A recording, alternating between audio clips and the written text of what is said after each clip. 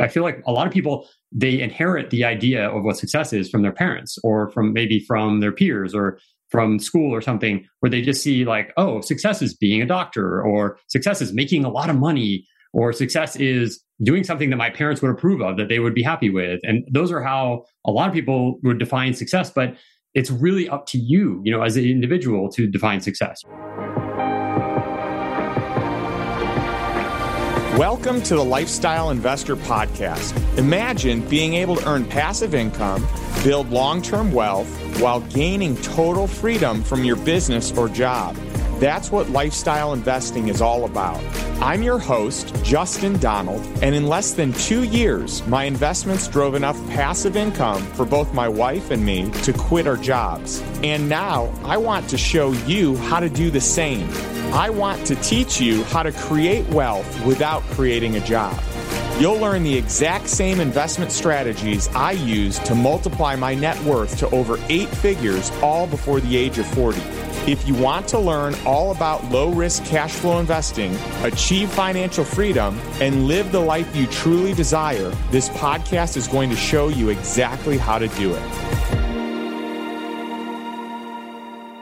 We are constantly bombarded with advice on how to live life and do business. If we follow that advice blindly, we risk drowning our authentic inner voice that can steer us towards our dream lifestyle. Today's guest, Kevin Koskella, wasn't afraid to pursue his dream life even when his circumstances suggested otherwise. Kevin lost his job during the dot-com crash. Unsure what he wanted to do next, he decided that he wanted to be free of the corporate world. Common sense and people around him suggested he find another job. Yet, he decided to be a part-time swim instructor and personal trainer. Later, he turned Tri Swim Coach, a business that teaches swimmers to become triathletes, into a full-time online location-independent business. Kevin built his life around the values of independence and autonomy. Nothing he does goes against those values. He chose freedom, and that choice made him a happier and more confident person. In this episode, we go over his journey from being laid off to starting a lucrative online business, his top investing strategies, the importance of designing and following your definition of success, and much more. One more thing before we get to today's interview. Kevin has a special gift for Lifestyle Investor Podcast listeners. He's giving you free access to the Freedom Quiz. How free are you in your life? What areas are potential blind spots? Is there any low-hanging fruit? Kevin will provide an analysis of how to build more freedom. To get this gift, visit justindonald.com/95. Thanks for listening, and without further delay, my conversation with Kevin Koskella.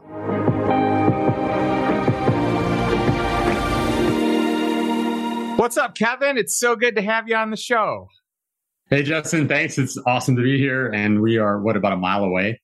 Yeah. It's funny. We could definitely be doing this in person, but sometimes, and I think when we originally booked this, you were in Brazil. That's so, right. I wasn't sure if you were going to be back or whatnot, but yeah, we totally could have done this in person. Yeah. You got to do that Lex Friedman thing, where you just have people coming to you, and then it gives that personalization. I think it's awesome. Oh, I love that. Yeah. There's something to be said about that. And there's so many cool things that you can do with the in-person podcast. And so I've debated a lot. Do I want to use the advantage of technology and Zoom, where it really is effortless to do a podcast interview with someone anywhere in the world? I mean, I've interviewed people from, probably 6 different continents and many countries. We're probably at like 20 different countries where we've actually done recordings, but there's just an ease with using, an online platform, but there is definitely an intimacy and just something cool and unique about doing things in person. Yeah, for sure. But it is, just, you're saying that, and I'm thinking about how special a time that we live in right now. It's amazing that we can do this. It was only a few years ago. This was not even happening. And here we are, right. You're doing videos with people and audio and podcasts with people all over the world. And it just, that was impossible. I even remember doing one in like 2009. I remember talking to this guy from New Zealand, and it was impossible. We could not communicate. It was like his bandwidth was too low. We couldn't do it. And so, yeah. Yeah, it's pretty cool. We live in such an interconnected world, and you got to love technology for all the things that it provides to bring people closer and make us more connected. Obviously, there are drawbacks with a lot of things, and I think there's pros and cons with virtually everything. But yeah, I'm excited to connect. Kevin, you've been to 46 countries around the world, and I just love the life that you lead. You have extended stay in all these different places, and you've learned so much. And obviously, I love traveling as well. I've been to a ton of countries, and we just share this. So I'd love to hear more about where your love and passion for travel came from, and all the things you've kind of learned along the way. Yeah, that's a great question. And as far as like going to countries, it's funny because we put so much emphasis around these borders, and it doesn't really make any sense that we do this. And I don't remember I think I stopped counting at some point of the number of countries, because you could go visit a country, you go to the one city, and you saw almost none of the country, but you go, I've been to that country, and it's like you check it on, put it on the list. And so I'm always like hesitant to be like brag about how many countries I've been to, but it gives you people a general idea of how much you've traveled and where you've been. And so, yeah, I mean, when I was a kid, I had this globe in my bedroom, and it was one of those big globes you can spin around. And I was like, I would just look at that thing like all the time. I'd be looking at all these places around the world and going, oh, it'd be so amazing to go to Russia, or it'd be so amazing to go to like Madagascar or something. And I'm just like, I just thought every place in the world, it was just so fascinating because it was different. And everything, like for me, I had so much curiosity about things around me and the world that it just set me up for wanting to travel. And I remember memorizing like all the capitals of every state of the United States, and then like even some other capitals of other countries and things like that. And then in school, I even had one class where we would study a country like really in depth. And that just got me thinking about like, that kind of stuff. And then, yeah, I think later on, I read Tim Ferriss's, For Our Work Week, and that just clicked. It was like that is exactly, it was like I was already thinking of these things. I almost thought like I could have written this book because I was already thinking like I don't want to just stay in one place my whole life, and I like to travel. I like to move around and see places, whether it's in the US or other places, and really get to know these places and get an idea of what it's like to be there. So yeah, that was kind of my start. So. Oh, I love it. And you've got the world map in your background. What you can't see in my office, you've got a view of my bookshelf for those of you that are listening and not watching, where I have some of my favorite books I've ever read behind me here, some books that were inspirational. But what you don't see is on the wall over here is a full-size wall map that has like, it's a magnet map. I've got these little pieces that I can put in, and I like putting them in where, I went to this place on my own. I went to this place with my family. I went to this place with my daughter.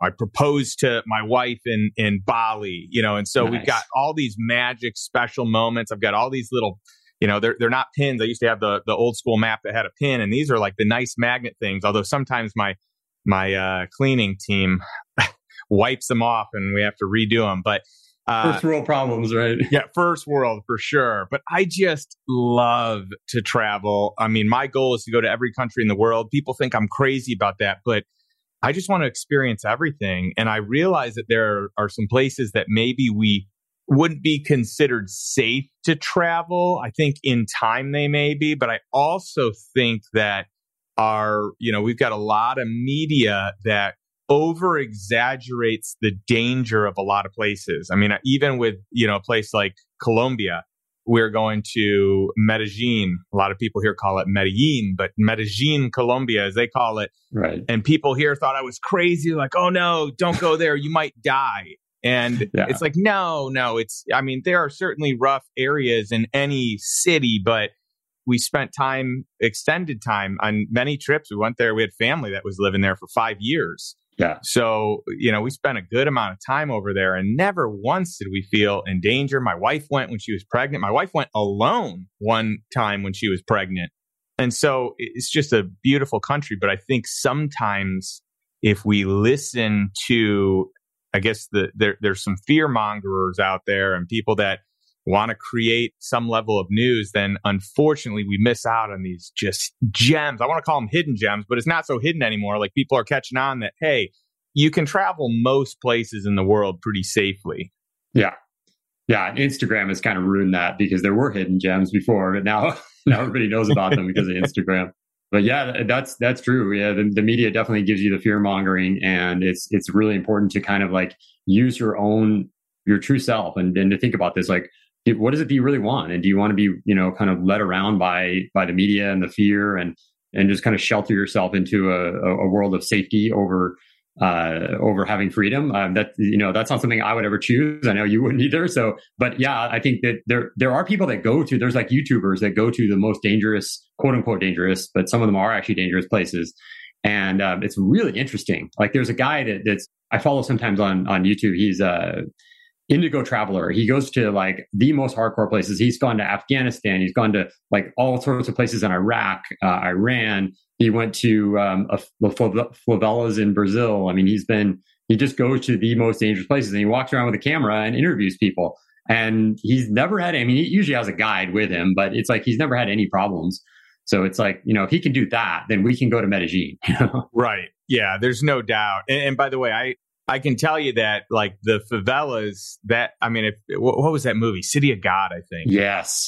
Which is just an incredible movie. But I mean, that is a depiction of what the favelas or the slums of, Brazil, Rio de Janeiro specifically are like. And we got a glimpse of that when we were there. And I mean, of course, that can be extremely dangerous. I don't know that I would ever go in there, but at the same time, there are ways to be able to experience these things. There are ways to get into the cultural and into different cultures and different cities, different areas in a safe way. And I know that we just share this love for travel. And by the way, part of the beauty of why you get to travel is exactly why I'm having you on the show, Kevin, which is, I love to interview lifestyle investors. What's a lifestyle investor? Someone that has a lifestyle first orientation, that has income that is covering their cost of living, that has made some investments where they have assets that really produce opportunity, cash flow, whatever it is. You've done a lot of things, and I'd love to talk about your story and how you got to where you are, because you've had success as an online entrepreneur. You've had success as an investor. You've owned real estate. You've owned Bitcoin early on and other cryptocurrencies. Like, there's a lot of cool things that you've been able to figure out that have bought you this freedom that you now live and have and share with others. And I'd love to hear kind of how you got started. Yeah. So I got laid off during the dot-com crash, and I thought my life was over for a bit, and I didn't know what I was going to do, because I was living in San Francisco and the rent was insane. The rent has been insane in San Francisco since like the mid 90s. And so I just started kind of pursuing some of my passions rather than trying to get more money. And I realized that I didn't want to go back to the corporate world. So instead, I was reading all these books like Rich Dad, Poor Dad. And I started realizing that I'm just not cut out for this corporate thing. And it doesn't even make sense. And so I thought, I really want to be an investor. I want to be a business owner. Those are the things I want. I want to get to those quadrants, And so I started doing like a self, he has the S quadrant where you do your own, it's like you're self-employed. So you have to be there to make the money. And I did that for a while, thought that was the way to get more freedom, but I felt actually not free at all. And I was making not much money at all. So I was like, man, there's got to be a better way to do this. And then I just randomly, I came up with this idea because I was teaching swimming. That was one of the things that I was passionate about at the time. And I came up with this idea because a lot of the people that were coming to me were triathletes, adults looking to get better at swimming or to learn swimming for a triathlon. And so I'm like, I wonder if anybody's teaching that online. And I found that really there was nobody. And so I'm like, I'm going to do that. I'm going to create a website that is just triathlon swimming and just do that. And then I had, luckily I had a mentor. I had somebody that taught me all about online business. And so I was able to create a little website, and, it just started. I made my first sale of my ebook, or it wasn't even an ebook, really. It was a PDF file. And that was enough. Just that one sale was enough to be like, I'm done with corporate world. I'm done with jobs. I can't go back to that. Even if I'm super poor and I'm making a little bit of money off online that I can live off of, that's much better for me. So that's how I kind of got into the whole creating businesses and doing things online. It wasn't, I mean, for me, it was not an overnight sensation or success or anything where I don't have a story of, oh, and then 3 months later, I was making 10 grand a month. It was like, no, it was like the first month I made, $50. Then the next month I made $150. And, it was like that kind of thing, like really slow. But the fact is, it was progress, and I was making money without being there. I was on a flight to Europe, and I arrived, and I hadn't even checked my email. I was like 2 days of not checking email, and I had put my first product up. This is the PDF file. And by the time I checked my email, I was in one of those cafes where everybody's smoking weed and stuff. And by the time I checked my email, there was a guy that had bought my PDF file, and he was pissed. He was angry because he didn't get it. And I was like, oh shit.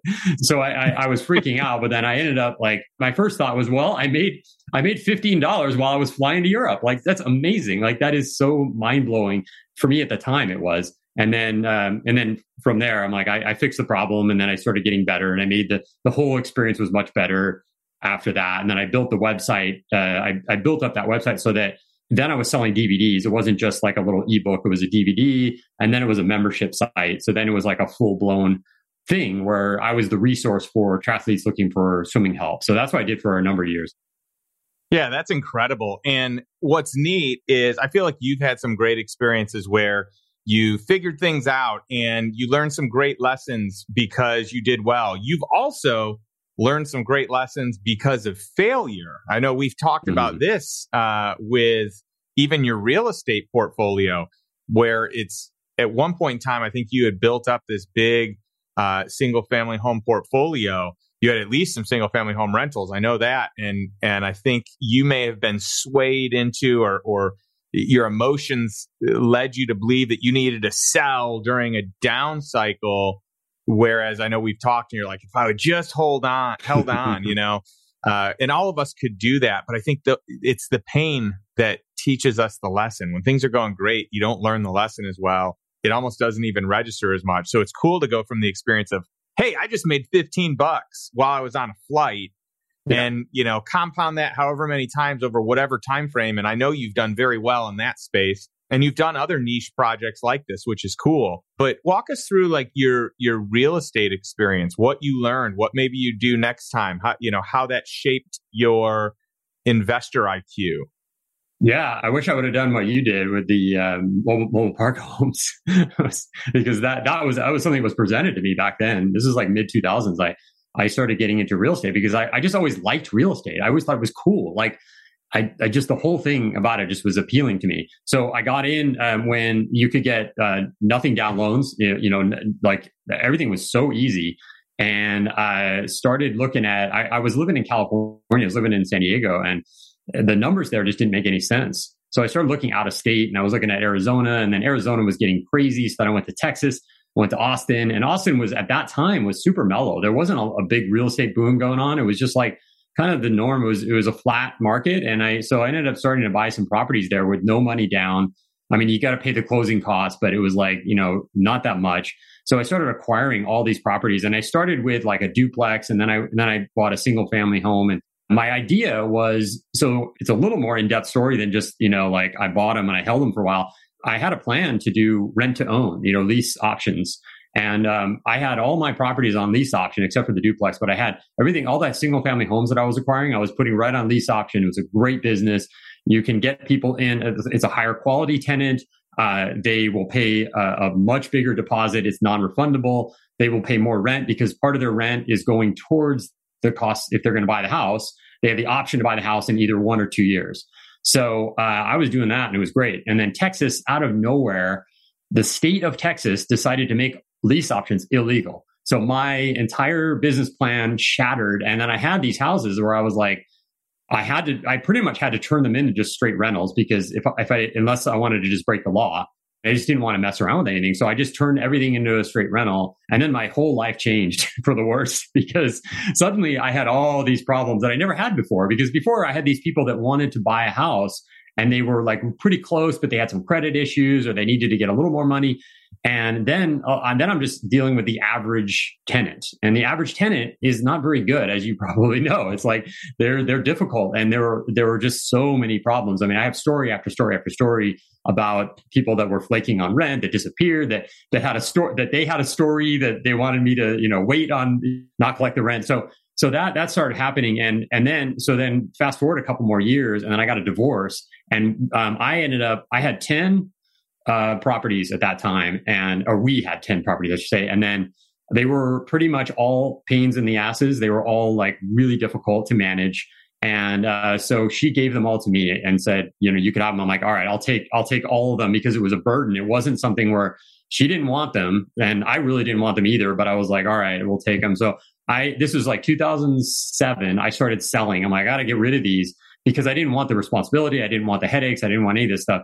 So I started selling one by one by one. I sold like 6 houses, and then the market just completely went to a screeching halt. There were there was like no buyers. I mean, there was nothing. And I was like, nothing I could do. So I had to keep these 4 properties, and I was forced to keep them because I couldn't sell them. So I made the best of it, but I had a lot of months where I was underwater, where I was losing money, and it was really, really stressful. So my goal in life was to sell everything I had, because I just didn't want the stress. And even though I had property managers and all that, but you have to manage your property manager. That's never fun. So I started looking at it going, okay, I don't want to do real estate anymore. But that was around the time at some point Bitcoin came out, and I was like really intrigued by that. So I kind of shifted my entire focus to Bitcoin and crypto in general. And knowing that I didn't have to deal with tenant problems, it was like, monumentally better. So, yeah, it's interesting. I love your story because there's so many positives and opportunities, right? And one of the things you talk about is this lease option. And I love a lease option. And by the way, like for all intents and purposes, there's probably some grandfathering laws if you really dug into it, where if you had a lease already signed, you may have been able to keep that lease without penalty. Right. I mean, we'd have to dig into it, but we always talk about pride of ownership. When you own your home, or if you're on a lease option, sometimes we'll call it a rent credit, depending on the property, you have this opportunity to bring in tenants, and we like to call them residents, that really want to be homeowners. And so they care for the home like it is their own. And it is a whole different type of tenant or resident than a pure renter. And so I think you're onto something there. But flip side, so yes, we could talk about like, if you'd only held on, look what's happened to Austin. But at the same time, you made a very calculated decision. And this is where you pivoted into Bitcoin. And you got in pretty early. And I would say, of anyone I know, you're one of the smartest, most well-rounded people in the crypto space. Even though you like to keep a low profile, I've learned so much from you over the years. And I'd just love to hear a little bit more of your rationale and when you got in, and kind of that journey with Bitcoin and expanding beyond Bitcoin into crypto.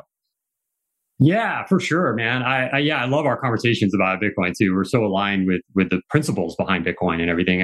And that's how I got into it, was the principles. Like for years, I saw that the fiat money system was not going to last. Like all fiat currencies die, they all die. And the US dollar is not special. It's backed by military force. And it doesn't have intrinsic value. Like that, there is no intrinsic value in the dollar. So I knew that the dollar was going to crash eventually. It was going to come way down. And I was a little bit ahead. Like I was thinking a little bit ahead, because I thought it was going to happen in the mid, like 2015, 16, 17, something like that. But it's still hanging on, and it's still maintaining some value. But that was the initial thing. I could see that there was something that was needed. It wasn't a government currency, and Bitcoin came along, and it was like, it's decentralized. That was the main thing that I was like, wow, it's totally decentralized. There isn't a Bitcoin CEO. There's not a Bitcoin founder that someone could contact. There's no way to bring down Bitcoin itself. Like you can't just do, and I thought that was just so awesome. And so, yeah, when I started, I had no money. I literally had no money, and I'm not lying. I'm not like exaggerating about that. Like but I had enough. I got a little bit of money over the holidays, Christmas. And it was a gift. And I was like, well, I got $300. I'm going to put it into Bitcoin. And in my head, I was like, I'm prepared that this $300 is gone. Like in my mind, it's gone. I'm putting it into Bitcoin. It's essentially just gone. And I didn't think that it would go up in value. I just thought, I'm probably going to lose it. But I did think that it's safer in the long run because it's not in the dollar. And I'm like, I want to get out of the dollar. I want to get into something that's decentralized. So I started doing that. And then every month, if I had $100, I would just put it into Bitcoin. I was just like little by little, and it was going up. And it was like, wow, this is actually going up. And so all of the gains, all of these big moves and stuff have always been really surprising to me. Like I'm never prepared. I'm a terrible like day trader or short-term investor. I have no idea where anything is going. Like people will ask me often, like, where do you think it's going? Where do you think Bitcoin's going? And I always say I have no idea, because if I start to take guesses, I'm almost always wrong. 80% of the time I'm wrong. So I just rather be that long-term dollar cost average and just keep putting a little bit in. And in the long run, it's going to be great, and that works for so many things. But for me, that's the only style of investing in Bitcoin that I do. I don't have any tricks or trying to catch the bottom. I mean, I have no idea. Even right now, like, have we already bottomed out, or is it going to go for it? I have no clue. I just wanted to take a quick moment to let you know about a special offer that I created for the lifestyle investor community. When I look back at my investing journey, there's one specific investment in particular that was the spark to increasing my net worth and allowing me to leave my job to become a lifestyle investor. I'm talking about mobile home parks. Yes, mobile home parks. If you just cringed a little, that's exactly why these provide such a great opportunity, because of the negative stigma and stereotype people might have. In reality, this is an incredible investment that you can get into with little or no money down.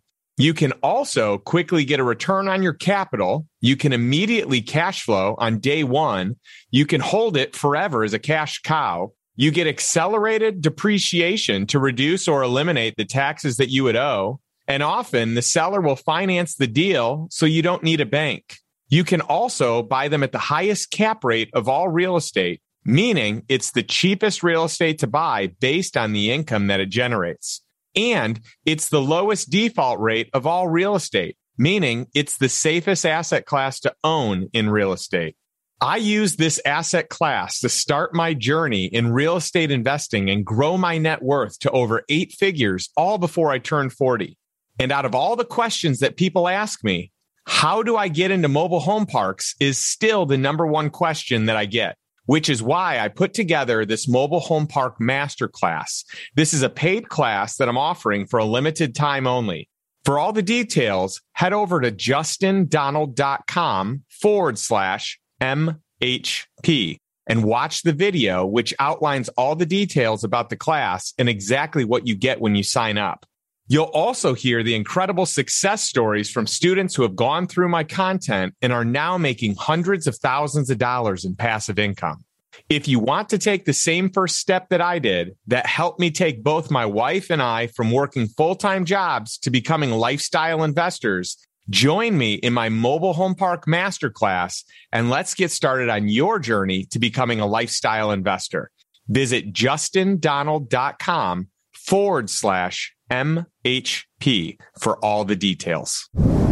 Well, it's interesting to hear that. And I think that's such a healthy perspective because no one really knows. I mean, people speculate all the time.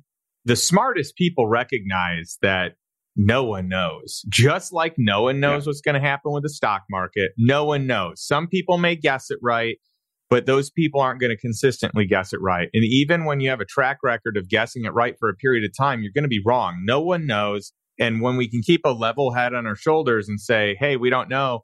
I like your strategy, though. I'm in it for the long haul. I'm going to dollar cost average in. I'm going to start with $300, and then every extra $100 I have, I put in. And that doesn't sound like a lot of money, but over time, in a growing asset, that it definitely can be. And the idea here isn't to take, like, I know some people, it's a very small percentage, but I know some people that kind of did all right, I'm all in. This is Texas Hold'em style. I'm pushing all my chips in. It's a very, very small percentage of my friends that did that. And by the way, they're reaping the rewards of having done that. Most of the people that I know that did this, they made some calculated move at some point in time. They weren't sure if it was no one really knew. They were hopeful that maybe it went up and this was good. But I think the purists would say, hey, I believe in the ideology of having a decentralized currency. I think that's better for the long run. And if I'm in this long term, then it really doesn't matter what the highs and lows are because I'm playing the long game. If I look at it from a long game standpoint, every dollar in, every dollar out, this is just a dollar cost average over a long period of time. And so that's something that gives me a lot of peace of mind that I don't have to time the market. I've just found if you try and time the market, you miss, then you feel bad about it, and then you wish you would have done it differently. I've just come to the realization in anything I'm investing in, I'm probably not going to time the market great. Can I time it well enough to like that it's long run a good decision? I can feel good about that. But that takes the pressure and stress off of like, ooh, you have to buy at this price. Yeah. I just said, hey, if I believe in something long term, whether it be real estate, Bitcoin, operating companies, you name it, if it's a long term play, and I think the value long term is going to be greater than the price today, then that's a buy. And I don't have to get all bent out of shape about timing, which takes so much stress out of making these decisions. Yeah. And it's like that Andreas Antonopoulos quote where he says, people ask me my strategy and I say, buy on Mondays. That's it. Like, just buy on Mondays and always do it. You don't have to like look at the price and go, oh, it's too much. I mean, I remember when I was, this was back when I was living in LA, I was talking to this girl at a happy hour and she's like, I really want to buy Bitcoin, but it's so high right now. And I'm like, how do you know it's high? I don't know that it's high. I don't know that it's low. I have no idea. I'm like, and it was at the time, I remember it was $5,000. And she's like, yeah, I'm just going to wait for it to go down a little bit and then I'll buy. And I'm like, okay. And then we went to the same happy hour like 2 weeks later or whatever that was, like 2 or 3 weeks later. And I'm like, oh, did you buy? And she's like, no. I'm like, well, it doubled. Like it went to 10. Now it's 10. And I'm like, is it now? And she goes, now it's way too high. And I'm like, how do you know? How do you know it's not going to 20? I mean, you just like, so yeah, those are things, the FOMO and the, just the fear and greed thing is just, it's such a crucial thing. And I learned so much of this just being in Bitcoin and watching it and seeing that fear greed. There's a fear greed index where you can see how much fear there is in the market. And it's that's a pretty good indicator of all indicators. I would say that is one that it's pretty accurate where when the fear is the highest, that's when you want to buy. When it starts getting into greed and everybody, like when, last year when everybody knew it was going to 100K, we all knew it was going to 100K. That's when you want to sell, so. That's right. And you've got to learn to not trust your emotions on financial decisions. So this is why I talk to my mastermind all the time. With anyone in the lifestyle investor community, I say, have your investment criteria, figure it out when you're in a good place, in a good standing of sound mind, not emotionally swayed, of what decisions you want to make, what type of cash flow you want to have, what this looks like long term. So that way, when it comes to making these investments, you can lean back on this one-page investment criteria and say, oh, I actually said, back then that I was going to buy at inside of this window, or I wasn't going to be swayed when the price drops and I can hold. And so I think that is just a really smart practice to put into place. And then the other thing is, we don't know what this is going to do long term. Ideologically, I think that this is unparalleled to anything else that's out there. I think that it stands alone. Bitcoin specifically is kind of a standalone product with no rival today, and it solves a lot of problems. So to me, and again, this is not financial advice. I don't give financial advice. I just like to share some of the things that I do. But just like experts say, you should have 1% to 2%, maybe up to 5% of your net worth in gold and silver. I feel like the same is true. Like, what if it was 0.5% or 1% or 2% of Bitcoin, where if anything goes wrong, it dies. You're not out. No one's that low of a percentage of net worth.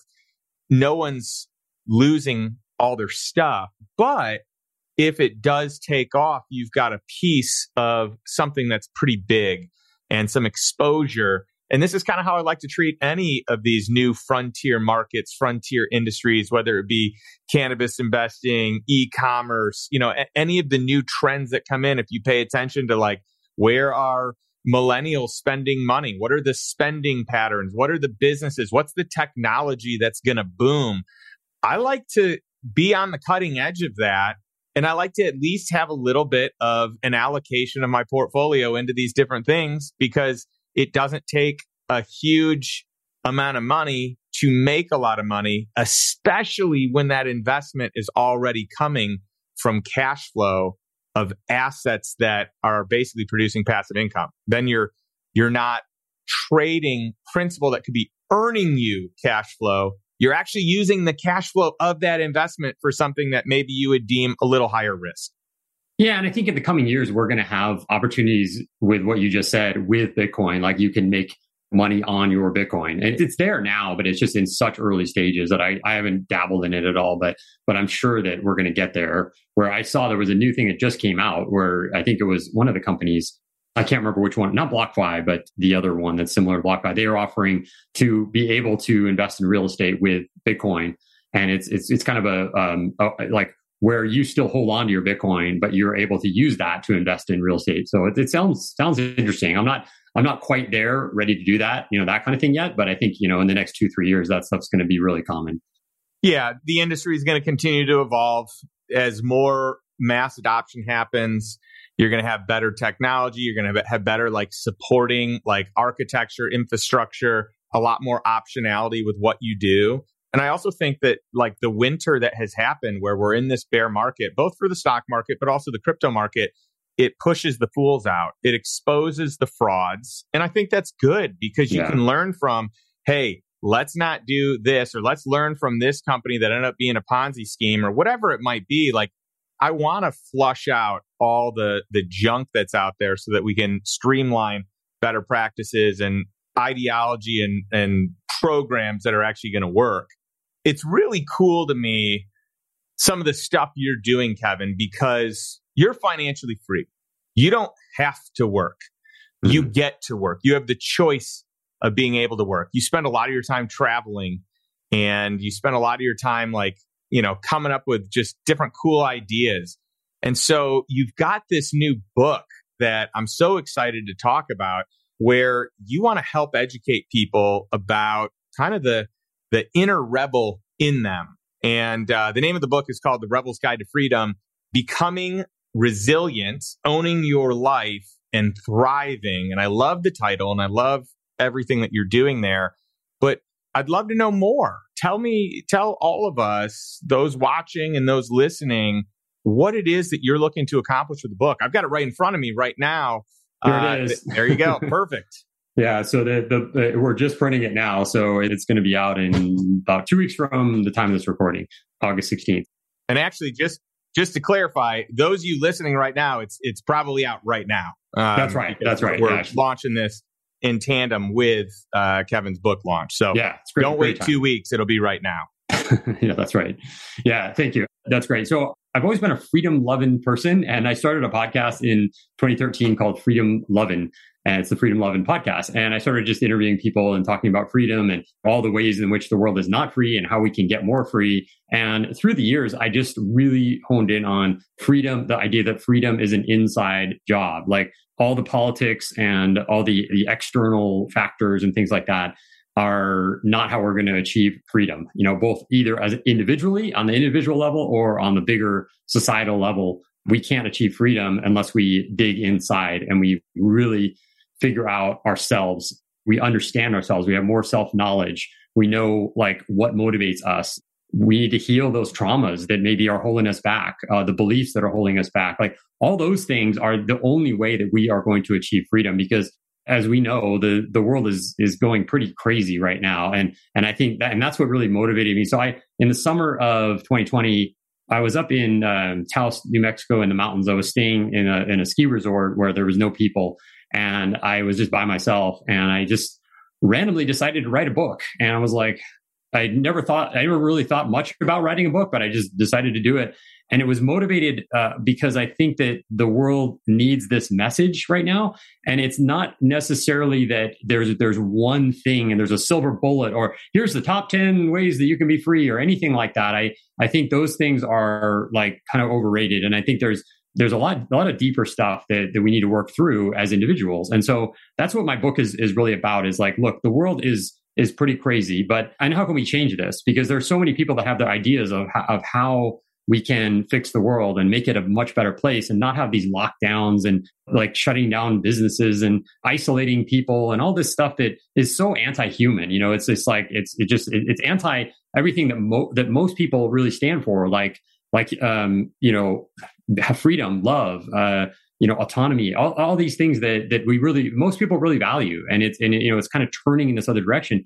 But the way to change that is not to, write your congressman or go vote in the next election. Like that's really not a viable way to change to change things around you. So my book gets into the idea, I start out really by talking about some of the problems, and then I get into like, what is safety and what is security, and does it make sense to trade that for freedom, to exchange some level of security or some level of freedom for security. And I get really deep into that concept because I think it was really misunderstood by so many people in the last couple of years. And then I go out from there, and then I go into like some of the personal stuff, relationships, money. Like, how do you look at money? How do you look at success? I mean, like, that's something I wanted to talk about on this podcast, is what is success? Like, I feel like a lot of people, they inherit the idea of what success is from their parents or from their peers or from school or something, where they just see like, oh, success is being a doctor, or success is making a lot of money, or success is doing something that my parents would approve of, that they would be happy with. And those are how a lot of people would define success. But it's really up to you, as an individual, to define success. You define it in your own terms. I mean, I never was money motivated. I never was money motivated, but I was freedom motivated. And to some level, freedom takes some level of money. So I knew, I had to get to a certain point to have some freedom in that realm. But I mean, I'm a minimalist. I love minimalism. I think it's awesome, and that fits me great. And I would never preach it and say that everybody should be a minimalist, but for me, that's worked, and I've been able to define success in my own way of like, how free am I? That's what I always ask myself, like, am I doing the things I want to do? Do I feel free? And then money is down the line. Like, I don't need a lot of stuff, so I don't need like this really fancy car or big house or anything like that. So it's a little bit different. And everyone's going to define it a little bit different. So I think there's a lot there that your audience here could probably just kind of take a step back and think about, like, what are you doing on this planet? And then how are you defining success? Are you always on a treadmill where you're like, I got to prove myself. Well, then you're not really free. Yeah. The achievement treadmill. It gets to the point of you talking about being minimalistic. And Jennifer, my wife, I would say she's less minimalistic than she was when I met her, but she's very much in the camp of having less.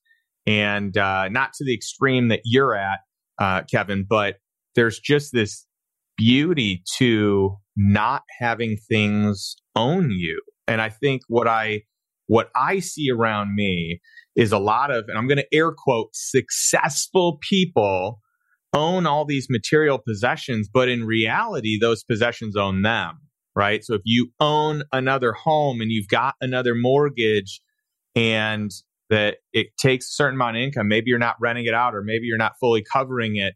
I've got a lot of friends that own other homes, and they don't like to rent them out because their goal wasn't necessarily to make money. They just wanted another home.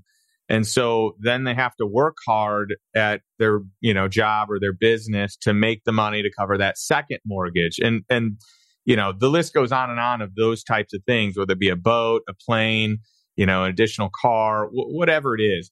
And I think we've got to be careful that the possessions that we want to own so bad, they don't create the golden handcuffs of tying us down to something where we have to make a certain income because we become accustomed to this lifestyle and this certain expense. And you had said something earlier about, kind of safety and security. And I actually want to I've talked about this before, but I want to bring this up again.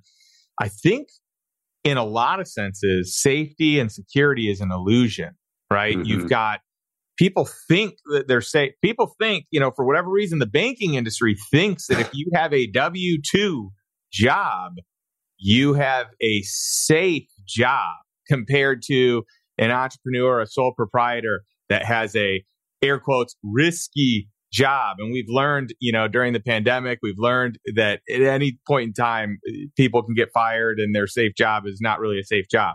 And I think that there's this illusion of safety, this illusion of security where I've got friends that live in a gated neighborhood. Why do you live in a gated neighborhood? Well, it's nice and I've got kids and I want to make sure I keep them safe. Hey, that's great. I hope that we can live in a world where we can keep our kids safe. But the reality is a gated community is an illusion of safety. It is not, if it gives you the peace of mind, great. By all means, do it. I think that's awesome. And for some people, they live in a gated community for other reasons, right? But the whole idea of like a gate keeping a perpetrator out is laughable. Like there's no gate that's going to keep someone out that wants to get in. I live in a gated community, and there was a car that was stolen here last year. My car was broken into with the gate. That's right. And so security and safety is not sometimes what we drum up in our minds. And I think the more that we can get in touch with what is real safety and security, well, I think that's having great health. I think that's having great relationships. I think that's being intentional with life and living life on your terms. Like that is, you're going to find fulfillment in that, which is going to feel a lot better than just safe or secure, though you may still have the byproduct of doing what you want. So you do feel safe and secure. Yeah. And then just what is safety and what was safety during COVID? Now that we look back on it, we can have different views on what at the time, a lot of people thought that safety was staying inside and never leaving. And if you did have to leave, you would, strap on the mask, the double mask and put your gloves on and go grocery shopping. And that was safe. But then it turns out that we actually need something called vitamin D, and it comes from the sun. And, avoiding that was actually making people more vulnerable to viruses and things like that. So, you end up with what they call the pandemic. And it's all, a lot of it turned out to be backwards. What was safe was not actually safe. And then giving up your freedoms and your life is not actually leading to any sort of happiness. So, that when it comes to safety, you always have to weigh out all the costs. It's not just like, oh, I could be safe by never leaving my house, but what about all the other costs that it involves? Like, what about things that you like to do? What if you like to go to the park and the beach and all these things? And then you're like, but I want to be safe. And it's like, well, where can you make that balance? Like where, everyone's going to be a little different, obviously, but there isn't some top down. The government can't tell you how to be safe. It's impossible. Yeah. And you talk about this a bit in your book, like where you start talking about like just this whole idea of traditionalisms and like a lot of people not questioning things and just taking it as is. And I think about even with my parents would say things that today I take as a fact, even though I didn't do my own homework. I didn't question it. I just kind of took their belief system as fact without doing my own due diligence on it. And I'd love to hear some of your thoughts about that, like mindset, worldview, traditionalisms, and what you believe around that.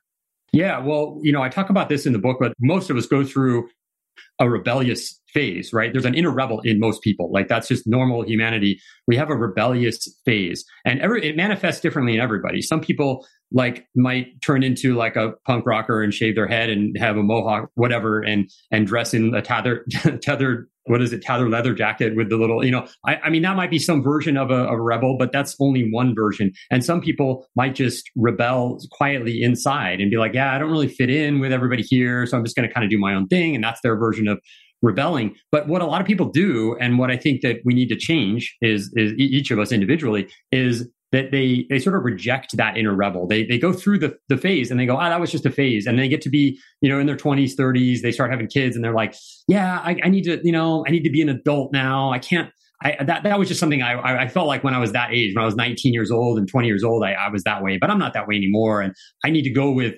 the, whatever the program plan is. Now I need to be like everybody else in society. I can't rebel. And I think that's wrong. I think it's not that we should all be super rebellious our entire lives and rebel against everything. I mean, that's an unhealthy way of rebelling, but that we should hold on to some of that part and realize that it's going to be with us our whole lives. And so to have that part be heard, within us and to say, yeah, I recognize that I still have that part and I can use it, or I can have it come out in healthy ways that can help me. Like, for example, being a contrarian investor or something where you're like, no, everyone's doing it this way. I'm going to go do it this other way. And it's the same thing in your life where you're making all these decisions, and how much freedom are you going to get by just doing things the way it's always been done? That's the thing that has held humanity back, is when people have this traditionalist mindset where it's like, you ask somebody, well, why do you do that? Why are you doing it that way? And they say, well, that's how it's always been done. But they haven't even thought about all the other ways that it could be done, that an entrepreneur could come and solve, like, oh, there's a better way here. And that's how this inner rebel can come through and can create businesses and do things that have never been done before. And it can really make humanity move forward in a way that is beneficial to everybody. Yeah, there's no doubt. I mean, I love hearing you speak and share, kind of your belief systems and your thought process. And by the way, being a contrarian thinker, a contrarian investor, that has really served me well, because I got into a lot of things that people said, don't do it. Yeah. When I got into really specialized dividend paying whole life, I used someone that is really outside the box, crafting these unique policies that no one else is doing, no one else has heard of.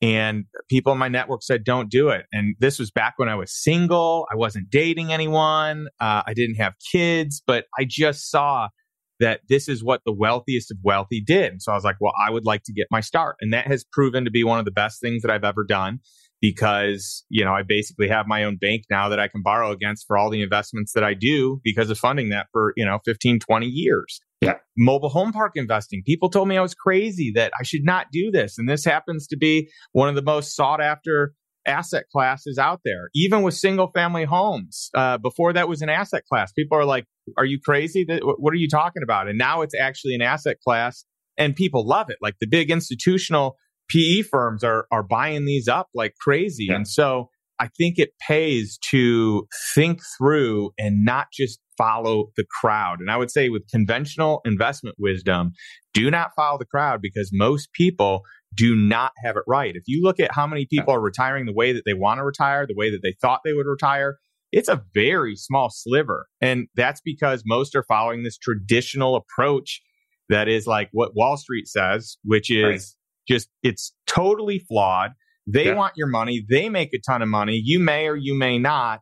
And the people that are selling, these packaged products via, financial planners, advisors, etc., a lot of them aren't questioning it. They're just like, hey, this is the way that it is. And so I think it's important that we, kind of ask our own questions and come to our own conclusions and really dig in and just try to figure out, just say, hey, could things be different than the way that they're presented here? Could I do things a different way? What could the reality be? And I think you're posing some great questions and some very thought-provoking topics, Kevin.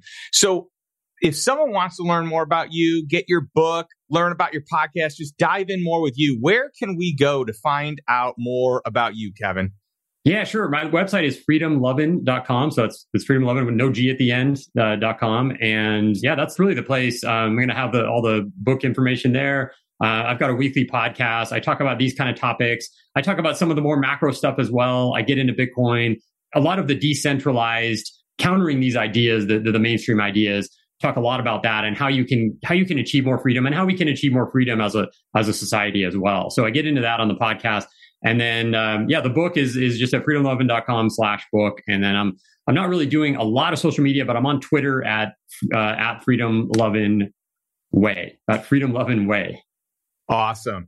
Well, hey, Kevin, thanks so much for joining us. This has been an awesome episode. And I just want to share with my audience that if you're looking for more content like this or more investment deals via the lifestyle investor community, apply to join the world's most exclusive mastermind that turns everyday people into savvy investors who really regain control of their time, build their wealth, all through investing in invisible deals not available to the general public. These are deals that have been de-risked with preferred terms, accelerated returns oftentimes. So you can learn more at lifestyleinvestor.com/mastermind.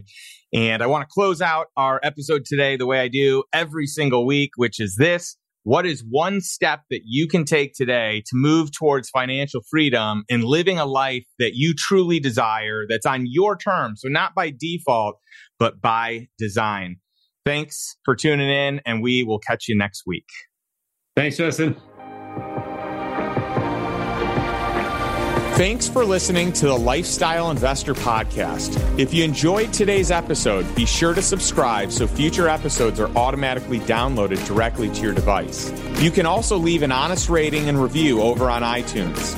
Not only do I read every single one, but it also helps me understand what content matters the most to our audience. And if you can think of one or two people who could benefit from this episode, would you share it with them right now? Who knows? Maybe they'll buy you something nice when they make their first million. If you would like access to today's show notes, including links to all the resources mentioned, visit www.justindonald.com/podcast. Thanks again for listening, and I'll catch you next week for another episode of The Lifestyle Investor.